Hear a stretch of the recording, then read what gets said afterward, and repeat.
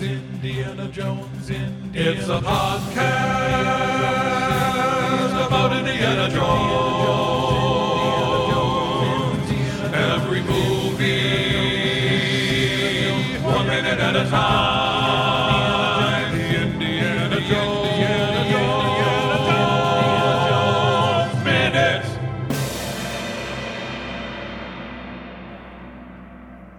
Welcome back to the Indiana Jones Minute, the daily podcast in which we dive right to the heart of Indiana Jones and the Temple of Doom, 1 minute at a time. I'm Pete Mummert. I'm Tom Taylor. I'm Gerald Christopher Marcus Porter. And one of our guest hosts had to run and dive out of a plane door, but we are still joined once again by our friend Jim O'Kane from the Airport Minute. Welcome back, Jim. Mark took the last life raft, so I don't know what we're going to do next. Oh, that was rude. You shouldn't have done that. Yeah, we still got chickens. Yeah, that's true. Under each arm. That'll be fun. Thanks so much for having us on the past couple of days. This has been a lot of fun, and it's an interesting change of pace. Looking at a movie about an airplane. So, Sorry. With some kind of a disaster, yeah. Yeah. Well, today we are here to discuss minute 18, and minute 18 begins with Indy thinking aloud that he might have a problem as he sees the altimeter spinning wildly, and ends with our heroes riding a big inflatable yellow raft down a ski run. And Jim, as this minute starts, we see the altimeter just spinning like crazy. And my question was, would that really happen? Like, would it spin that quickly? Yeah, if you're in a dive like that, it's going to go down. It'll match whatever the altitude. You know, you got to picture that the air is filling the cabin. The altimeters work. Actually, it's outside. There's a pitot in the outside of the plane, and as that the density of the air is increasing, the altimeter is going to adjust. It's an analog device, so it's gonna adjust as fast as the air gets thick. So it'll spin up pretty fast, and that was pretty close to free fall, though, doesn't it look like? Yeah. Oh yeah. See how fast they fell on that one little glimmer. It looks like it fell almost 200 feet, something like that. Wow. Well, so the altimeter does spin around like that, wildly and cartoonish-like, and there's a fuel dump. We're learning a lot. Yeah. There's actually a fuel like planes are a lot like cartoons. Yeah. In fact, Jim, you mentioned that what is it? Hair lift. Hair lift. Yeah, 1952. It's available on YouTube. So go look at a hair as in rabbit. HARE. Hair lift. Because I think that one ends where they're in a free fall. And he uses the air brake to stop them, and they stop like 10 feet off the ground, which is almost identical to the one, I forget what it's called, but it's the one with the gremlin, the airplane gremlin, and they're plummeting and freaking out, he and Bugs Bunny, but they stop just inches off the ground because they've run out of fuel. They ran out of gas, yeah, that's right. Yeah, these A cards. Awesome. But yeah, that one of my favorite ones. If people haven't seen it, you're in for a treat. So go, please. Although Tom's just spoiled the ending. So, Oh, go watch the movie. It's great interplay between Bugs and Yosemite Sam, my two favorite Warner Brothers characters. I'm sure we cut that out, me saying that anyway. So yeah, it'll be it's perfect. Bugs Bunny lives. Wilhelm over at the end. I was praising last minute as the best minute of the movie, but the first line of this minute isn't good. I think we've got a big problem. I think we got a big problem. I am never a fan of the easy non-comedy of the obvious understatement, like this is not good, or something. You know, I think we got a problem. I think it's just sort of lazy writing. Yeah, it's super lazy. Yeah, and it's never funny, and it's Wow. I didn't dislike this line until now. Oh, really? As I'm saying that, I'm hearing Han Solo say, "We're in trouble." But even that is not. That's good because he was saying a second ago, "I think we're in trouble," and then he confirms that he's in trouble, so he says that we're in trouble. Yeah. So that works a little bit better. To me, it's completely consistent with the rubbernecking, looking at the engines failing from the previous minute. It's just kind of, it's just over the top cartoonish. Which actually, I mean, thinking about these few minutes here in the plane, they're very comic book-ish, and I don't know, all the gestures are sort of exaggerated. And what made me think about this was it's got that like Holy Toledo vibe. And on the our Facebook Listeners Crusade, we have a member, Eric Reynolds, who posts the further adventures of Indiana Jones. Oh yeah, like the comic. Yeah, and that's what this reminds me of. Yeah, it does. Yeah. It does feel very much like the comic. Yeah. Yeah, it just seems like, and I mean, if you like that, then that's fine. Then I totally get that. But and that's why, Tom, you like this, and I mean, it does have the big adventure, and Mark liked it too. Our guest from a previous minutes here, they're like, oh, this is great, and I get that. It's just I didn't feel that with Raiders as much. That's all. I do feel like it's a different movie than Raiders. But at the same time, I kind of like this throwback to sort of the old serials, like the 1930s serials, or the that would almost be like the breaking point where they would don't miss the next thrill-packed episode. Is like right there. Yeah. For that, they're killing it, and I get it. For that, it's great. It's great. It does have that. They do capture that serial vibe. Yeah, more so than in Raiders, I think, which is weird because that was sort of like the impetus of Raiders. It's like let's do the 30s serials, but this actually does feel a lot more like those. They're even more so than Star Wars. Yeah. I don't know. I'm not. That's not a bad thing. It's just, I guess. Listen, every single minute should be like, welcome back to the Indiana Jones Minute, where we constantly compare Temple of Doom to Raiders of the Lost Ark. Which is the most unfair thing you can do to a movie. One episode at a time. Yeah. The first 18 minutes of this just seems like an entirely different crew worked on it. I mean, it just feels so different from what's to come, that this is sort of like the coda, the end of, they had the last little bit of silliness with the raft floating in the air. But it's the last fun piece of the movie, and I just it's hard to watch the rest of this. I mean, if you just get up, walk out of the theater, and say, "Gosh, that was a great film," real popcorn thriller, and then it just from here on in, it's just agony and different kinds of agony. I mean, and some of that was intentional. Like George Lucas specifically said, he realized that Empire Strikes Back did so well because it was a dark movie, and he specifically said he wanted this to be the dark one. And then, he and Spielberg were both going through a lot of stuff in their personal lives, and it also added to it. This is like Schindler's List dark. Right. Yeah. It's not. Yeah.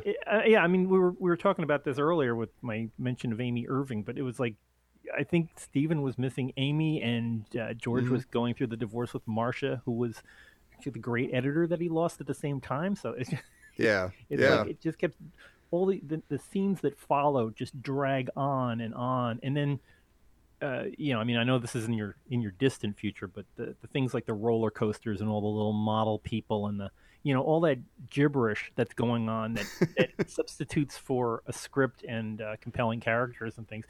It's like it all ends right here, or maybe that's where this begins. This is the beginning when you see that raft spinning around with the little paper mache figures in it getting thrown out, off the roof of ILM, and, 20 or 30 times. That's where it ends. It's that spinning raft is like, well, you've had your fun. Now here comes the pain. Well, I think the irony to that, though, is that the raft, the musical number, and the roller coaster were all scenes that they took from the first draft of Raiders. Yeah, which was the fun one. So yeah, right. I thought maybe because it was already written, maybe that's why this worked. I don't know. It was written in a different time. Yeah, maybe happier directors at the time. And well, they kind of took those scenes. Like they said, they kind of took those three scenes and built a script around them. Right. Which I think it led to some problems. Yeah, because they didn't have any place to go after that. And then they land here, and then a new story starts. And then stuff happens. Yeah. And then stuff happens. It's funny, Pete, you mentioned the whole Empire Strikes Back thing and like Lucas wanting this to be darker because, I mean, they always talk about Hollywood learning the wrong lessons from success. Like, we recently had like Deadpool was like the #1 rated R movie of all time, and it was so now like, okay, now you're going to get a lot of like super violent Yeah, you get Batman and Superman. cuss words, you know, and like they're not getting what made Deadpool a good. It's like George Lucas is not understanding his own movie. Like Empire Strikes Back wasn't good because it was grim or depressing or anything. It just had some elevated emotional stakes and stuff, and it was well written, and it was there was stuff going on that that was the key, and Lawrence Kasdan, like Jerry had brought up earlier, kind of famously said this movie was too dark for, like, he didn't feel comfortable working on this. Yeah. Like he didn't like where it went. Yeah, it just goes to. I mean, this is why we have PG-13. It's just so you don't want to show right, literally. When I was at the premiere, there was a woman behind me with two little kids that were like 7, 8 years old, and she actually, when they got to the let's toast the heartless fellow in the diaper. That was like, okay, and the kids were actually crying, and she picked them up and walked out of the movie theater, and I thought, this isn't going to go good. Yeah. Yeah. And then they turned to her and they said, it was wrong and you knew it. I was a child. I am a child. Oh. I have a geography question. I'm sorry if I'm switching gears here, but do we know what river they're landing in? Is that I'm guessing it's the Brahmaputra River, which goes from Bangladesh, or I think it's Bangladesh and Burma into India. I didn't know if it's ever. I think it's going to be whatever country the music goes da da da da da da song. Whatever cue that is. Yeah. Yeah. Exotic land. Wow, that's actually a great question. I don't know. I don't know that either. Yeah, the Brahmaputra flows through China, India, and Bangladesh. So it's kind of, and it comes out of Tibet. So I'm thinking, you've got mountains, and then it's floating down to this kind of a canyony area where there's lots of rope bridges and things like that. So you convinced me. Yeah, perfect. And it's at the end of the Burma Road, which is where the things like the trimotor would be flying over. All the cargo trips would follow kind of along the Brahmaputra. So, wow, it seems just from a historical point of view, that seems to be their most likely destination. Although I don't think the pilots were caring where they were headed once they that's true. Once they jumped out of the plane, it was on its own. For those mountains over there. Yeah. Well, as we said, they chose to jump out like after flying 1,500 miles and stopping to get gas. Yeah. This looks like a place. No, wait, a little bit further. Right. So maybe it was the Force. Who knows? Probably. I noticed something, specifically for you here, Tom, at second 36, when Willie says, "We're not sinking, we're crashing," and she screams.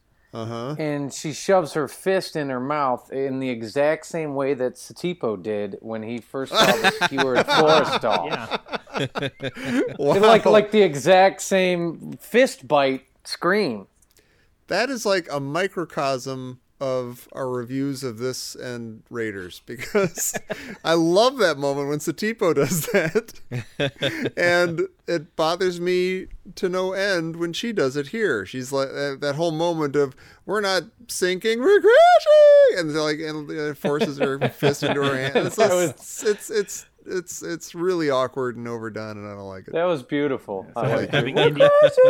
Having Indy turn around in the raft and finding Willie with like 6 spears sticking out of her. Oh, that makes sense. Adios, Willie. Well, that's what made me think about it, because I remembered in Raiders that was one of your favorite scenes. Yeah. You're like, it was, you said he had such an amazing freak out, and it was fantastic. Yeah, he was hyperventilating and freaking out. Yeah. That was when Forrestal showed up, yeah.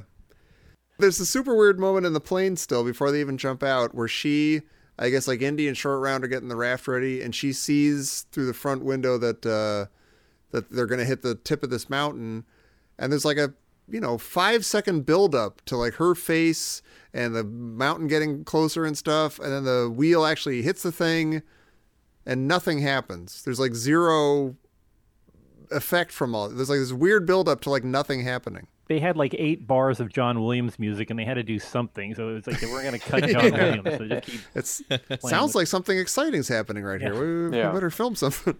Well, that kind of goes. That's why I'm a little bit surprised to why you like the previous minute, 17 because to me these 2 minutes seem to have the same sort of exaggerated feel. No, see, like that's that. I don't think the previous minute was exaggerated. I thought it was very like the I guess I don't know the moment is exaggerated. They're in a plane that's going to crash and she's freaking out, but it's not like she's not sticking her fist in her mouth.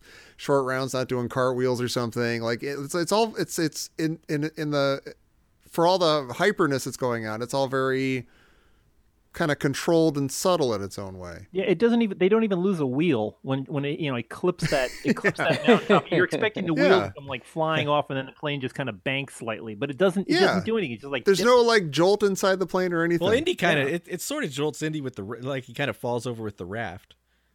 See, is he falling over, or is he just like I'm placing this here? Like he was doing that anyway, maybe. I think. And you're there and you're like, oh my God, look, watermelon.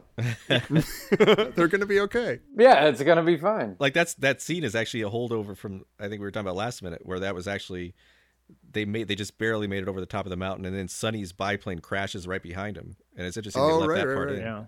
Well, those pictures of the mountains just look like extra leftovers from Hoth. I mean, it's just totally that once. I mean, I swear they even used the same mat. That little corner of it. It just looks like somebody should be saying, "I found them. I found them." Good morning. Yeah. Well, when Indy actually grabs the raft and he says, "Grab on, Shorty, grab on." Do you think he's being passive aggressive because he doesn't tell Willie to grab on? Right. And I'm just wondering, is he just hoping that she won't?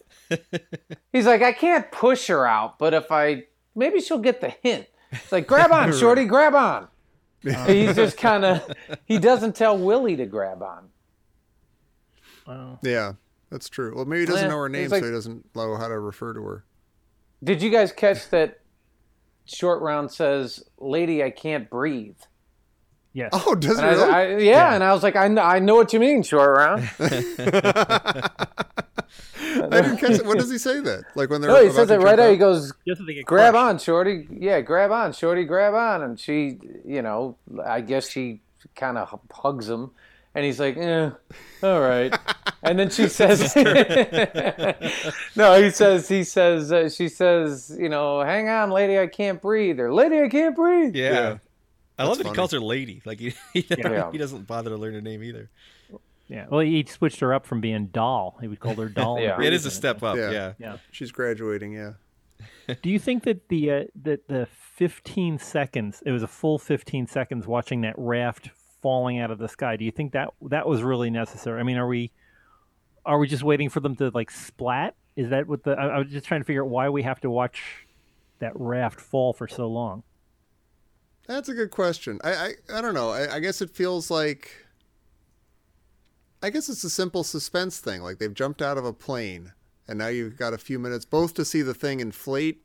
Yeah. And then also to see if they're actually going to survive, which, let's just say, I have no idea why they survive. Well, I don't know why this works. I don't know what. Yeah. I think Alex Robinson was just saying this on Star Wars Minute, I think, because they're talking about, as we record this, they're talking about the chase scene in, on Coruscant in Attack of the Clones.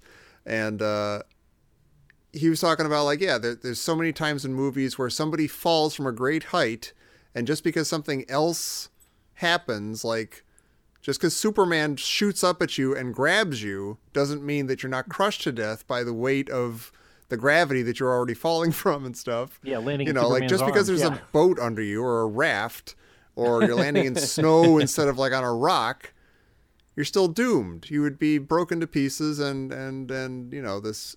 Well, I'd like to say that we have somebody has actually done the research to find out what would happen. There was an episode of Mythbusters where they wanted to find out if you jumped out of an airplane with an inflatable raft, what would happen. And they did that thing where they put their dummy with all the G-force sensors on it and pushed him off of a helicopter. Not only did he survive, he did just fine. And really? What was their impact speed? Do we have an impact speed of what I don't know what the actual speed was, but they dropped him from a pretty high height. Like it was falling for a long time. Wow. And he landed on like a tarmac of an airport. and the dummy was fine. And it's like the raft acted sort of like an air brake. It's it caught the air and it went. It was almost like a parachute. It went really slowly, and at the end they were like, you know what, that looks like fun. I kind of want to do that myself. Well, now I can't make fun of the sequence as much. It's got science behind it. But I'll get into a science question though. Maybe this will help you. Okay. Because I'm not really much of an outdoorsman, so I don't know the answer. But are there really rafts where you just pull something and it inflates like that? Is that a real thing? Because they're always in sitcoms. They open one in an elevator. It seems counterintuitive, doesn't it? Yes, it is. That's exactly what watching a sitcom. But I've never actually seen one in real life. Do they really do that? Yeah, if you're ever on a plane, right down the middle of 757s, for example, the life rafts are in the ceiling. You can pull them down. Do not inflate them indoors, but pushing them out. They even have ones that have triggers that when it touches water, things will happen. It'll turn on a radio and inflate. But yeah, they're basically just gas canisters that are inside that will inflate it in a matter of seconds. Not instantaneously because you've got a large volume to fill up, but in a couple of seconds it'll fill up the raft. A lot of the slides that are on aircraft when you have to do an emergency exit, when they're activated, they'll inflate almost immediately so that you can ride down. And this would have been technology in 1935 that they could have done as well. Yeah, I mean it's basically a high pressure canister inside of a raft, and if you pull it's like pulling a cork that you're letting all the air out. So think of Jaws with Roy Scheider shooting it doesn't, not as explosively, but it'll just come out. It'll come up rather rapidly. It's like knocking the top off of an LP tank. You can release a lot of air in a confined space rather quickly. Damn it, Martin. I knew that they were going to be fine when I heard the Indiana Jones theme. Oh, it's like a really great upbeat kind of whimsical version of it. I love it. It's like I was like, oh, they're going to live. Once it got back in the major key, it's okay. Yeah. Kind of like the Bugs Bunny air brake. Yeah, and those little wind chimes, they come up like, oh, there we are. Yeah. And we did talk about how Willie kind of famously, how Kate Capshaw didn't know how to scream before this movie. And I love that she screams all the way down. Like she screamed, but she stops every once in a while to take a breath and then just starts screaming again. I'm surprised they didn't just edit that together to be one continuous scream. Do we know if that's even her? I'm assuming it's her. I don't know. Yeah, it seems like you know her scream by now. Yeah, I don't think Ben Burtt screams like that. So. The one thing that really bothers me, the very last 2 seconds of this, when we cut from the large fall, which still looks like a bunch of dummies in a miniature, which it's supposed to, but they go to the full size. I'm assuming that it's the full size, and they're up on top of the ski slope there, and it just looks like a bunch of store mannequins stuck in a life raft. They don't move like people do. They're just kind of like upright. They look like crash test dummies going down a hill. And even though it's only like for a second or two, it instantly pops out. I don't know if it's just we're so used to seeing more realism in our CGI lately, but that floor effect just looks horrifying. Yeah. I have to say, watching this, when I was totally sucked into the whole, oh my God, a raft? They could do that? That's actually an amazing idea. I mean, what are they going to do? I'd be looking at the chickens and be like, now, how many chickens would it take? And I was like, and then they get out on the raft, and for whatever reason, I completely believe it. I mean, as much as I knocked the movie in other places, I'm like, right. I could see that. The raft's inflating, and now it's like floating down like a feather. You know what's really incredible that I only just noticed as I'm watching it again now is that shot's pretty incredible. It starts with, I guess the camera's down on the ground, of course, but the plane is flying over, and in one continuous shot, the plane flies over, the raft full of dummies falls out, and they follow it all the way down until it hits. Yeah, it's a beautiful all shot. in one shot. That's kind of incredible. I thought I read somewhere that that was a one-take shot. Like they really did that, and they really did it. I was assuming that it was like a model that they held up with a helicopter, and that they kicked it off at the beginning. The first time we see the the raft is already outside the ship, so they just needed something to eject the raft, and then they filmed it at a slower speed. But that looks like real sky. It really does. And it looks like, but you see it come out of the plane, though. It's like... Yeah. I think that may have been... I think they may have really filmed that. I'm going to have to look that up.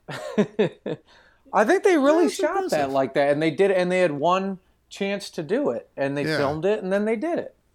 Yeah. I'm just amazed that they kept the... Like, I would think that the normal thing to do, the heaviest part of the falling object would be the mannequins inside. So I would have thought the first thing it would have done was flip over and keep them like a keel that it would hold on the bottom side of the how they were falling, so that it would kind of like point. The natural tendency of it would not be to open up and stay upright. It would be kind of like to slide so that the wind was blowing on either side of it as it was going sideways. And that was the MythBusters. Like, they did get it to work, but they said that their biggest problem was, I think the first time they tried it, the raft actually flipped over. And so it was like it was hard to keep control of the raft. Well, I wonder if you were in there as a human or a couple of humans, if you knew that was about to happen, I wonder if you could like adjust yourself and like distribute your weight in such a way that you're like, oh, push on the part that's floating up, keep it all kind of level. Yeah, just like riding a surfboard. Yeah. Yeah. What's interesting is the other people jumping out of the plane, other than the pilot and Indy, don't really entirely know or are prepared for what's going to happen. Like the one pilot, pushes the co-pilot out, the dastardly chortle guy. And then Indy doesn't really explain, to Short Round or Willie what the hell's going to happen. Like, not even quickly. He goes, hang on. And that's it. You kind of be like, all right, look, this is our only chance. You're going to have to hold on really tight, and I'm going to jump out and inflate the raft. But that's what's happening. And poor Willie, like, she was basically taken hostage. She's taking this whole trip against her will, and he doesn't even tell her. She's just like, fortunately, she grabs on. Yeah. Yeah. Now, considering if you don't know how to fly a plane, would you go with the raft, or would you attempt to try to land on that ski slope? Just start trying to figure out how to work the plane. Yeah, that's a good question. Yeah. Well, Mark was sort of asking a couple minutes ago, like if he had the forethought to like just sit there and try to fly the plane in some way, could he have, could it have glided long enough for them to do any kind of actual landing? Yeah, I would think. I mean, it's slowly falling out of the sky. It's not gonna maintain altitude because it requires power to stay up. But I was thinking if it does seem to be dropping pretty quickly though. But I think that's because nobody's hanging onto the yoke. There's nobody pulling it up, and it's probably just starting to go into a nosedive. So I would think that you'd at least be able to work it. I mean, this looks like an open snow field, so I would think that you could just bank it and try to aim for the field. Of course, you might hit all those rocks and do what's coming. Well, I think that may have been the purpose of that 5-second music swelling, Willie pointing and screaming shot. It's like, no, we could hit a tippy top peak. Yeah. Like I don't. But maybe that's why fine. They threw that in there. Yeah. They can go ahead and hit the peak, and it's apparently that's fine. They had to be pretty good though, because the raft would also be moving at 80 miles an hour, 80 knots in a forward direction. Like, that took some skill to land. It looks like it's braking pretty rapidly though as it's falling out of the sky. I would think it's getting a lot of air blowing against it, and it's falling for 15 seconds. I don't know what the terminal velocity is on a life raft, but is it really 15 seconds? Yeah. From the time they leave the door until the time they hit the snowbank, that's 15 seconds. Wow. I'm actually going to try to scream for 15 seconds. Well, if you take a breath periodically, you can do it. Lastly, Indy actually says, Shorty, grab our stuff. Yeah. What's their stuff? The whip. It's Indy's outfit. No, he's wearing the hat. Yeah. Now the whip I think is actually hanging up. And he doesn't have a pistol, right? The pistol got kicked away back in the showroom there. Yeah. I think the whip is hanging. So I'm just wondering, so does he, I don't know if he has his like archaeology satchel on or the term papers. I think he does. Yeah. But did they bring any? Did they have luggage or anything when they got to the plane? Yeah, Short Round had like a little suitcase that Weber handed him. Yeah. Yeah. Yeah, he did. That was a change of clothes. Yeah, that that had the cosplay, but it might have like Indy's pajamas or whatever else. Yeah, his toothbrush. I'm just wondering what his stuff what's their stuff? Herbal Essence shampoo in the back. Yeah. He's got to look his best. Yeah, because Willie's wearing his nightclub clothes or his Right. At least the jacket. Yeah. Yeah.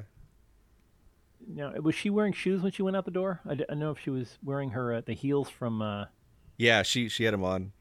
Okay. She was sleeping with them on. Yeah, so she jumped into a rubber inflatable life raft with stiletto heels. Okay. Thanks, Willie. Yeah. It's a good thing they brought her along. Yeah. But yeah, this is. I know Tom didn't like it. Tom's movie ended a minute ago, but I think this is the moment where my movie ends. I enjoyed. Thanks for having me for the closing credits of Temple of Doom. It's all downhill from here, literally, and I regret that the movie didn't go like this for the rest of the movie. I would have enjoyed. They could have done some serious stuff. That's fine. This is kind of like a second Jovito's moment, but. From here on in, everything that comes up is just agony and pain. All you want to do is get away. There's no, they want. Yeah, I know they want to get the magic rock and all that other jazz, but the only thing that you want for Indy, the only thing he wants to do is just to get out of there and help these people that UNICEF hasn't been invented for yet, and it's like they just want to. They want to help these people and get out of there. I don't get any feeling that Jones has any kind of stake in this, like he normally does with his larcenous self. And to start out with, he knows that the rock doesn't belong to him, so it's not going back to a museum somewhere, and he's doing a good deed, which is fine, but. That's not Indiana Jones. Indiana Jones kind of does good deeds by accident. He's not a good person in general. I mean, we can have I'm sure you've had other discussions about this, but right. He's not normally the good guy. He's the guy that wins, but not necessarily for the most wonderful of motives. And here he's turning into Albert Schweitzer of trying to be nice to an entire village. I don't get that from Indiana Jones. So this is where Indy goes away. I mean, he just, he just was dealing with a dead man's ashes to see what he could get for it. So that's the Indy that we all know and love. So I guess that's a good point. I think they say it twice in the movie, and I never understand what they mean. He says fortune and glory. People quote that all the time, and I can't wait to get to that minute because I have the same question. I don't know what fortune and glory. What? Yeah, I don't get it either. You're like, where the fortune and glory in this movie? I don't understand it. Yeah, even like when he says it, I don't know what he's referring to, but we'll get there. We'll get there. Yeah, even when he says it. Yeah. I eagerly await finding out where that is. But this is. Thank you for leaving me here at this. This worked out pretty well. I've enjoyed the movie so far. It's great, and I wish you all the best in your future endeavors. But remember us. Yeah. Well, it would make a very simple. Just one last thing. The last second of this movie would make a very simple. Yeah, if you remember the old paint by numbers days, this would be a really simple paint by numbers. It's like give me one yellow and burnt sienna and a raw umber, and then just leave the rest of the page blank. It's just very there you go. stark. Well, Jim, if people wanted to do some paint by numbers over on your website, can you tell people where they could do that? Sure. You can join us at the Airport Minute at airportminute.com. We've got a whole bunch of episodes. I'm not sure when this particular episode is coming up, but I'm assuming we're in 2017 right now. We've got another podcast coming up, or maybe out by the time you're listening to this. If you go to the rocketeerminute.com, we have a new show based on the movie The Rocketeer, 1991 Walt Disney movie. So if you want to talk about Howard Hughes' jetpack and Jennifer Connelly, maybe not in that order, but we will be chatting about The Rocketeer with my new co-host for the Rocketeer is a fellow named Hal Bryant, who heads the Experimental Aircraft Association's social media and things like that. He's the editor-in-chief of the EAA. So join us over there if you want to talk a whole lot more about aeronautics. Awesome. Yeah, definitely. And Tom, if people would like to learn a whole lot more about Indiana Jones, where else could they join us? They could join us at indianajonesminute.com, and they could find us on Facebook at Indiana Jones Minute and the Listener's Crusade. You can join the conversation there and all the goofishness we get up to. And you can find us on Twitter, Indiana Jones Min, and we're on iTunes and Google Play and all the other places where you went to find this. You're listening to this now. You found us somewhere. How was it? Yeah, and if you remember where you found us this time, you can find us right here again tomorrow for minute 19 of the Indiana Jones Minute. We're not sinking, we're crashing. We're not sinking, we're crashing.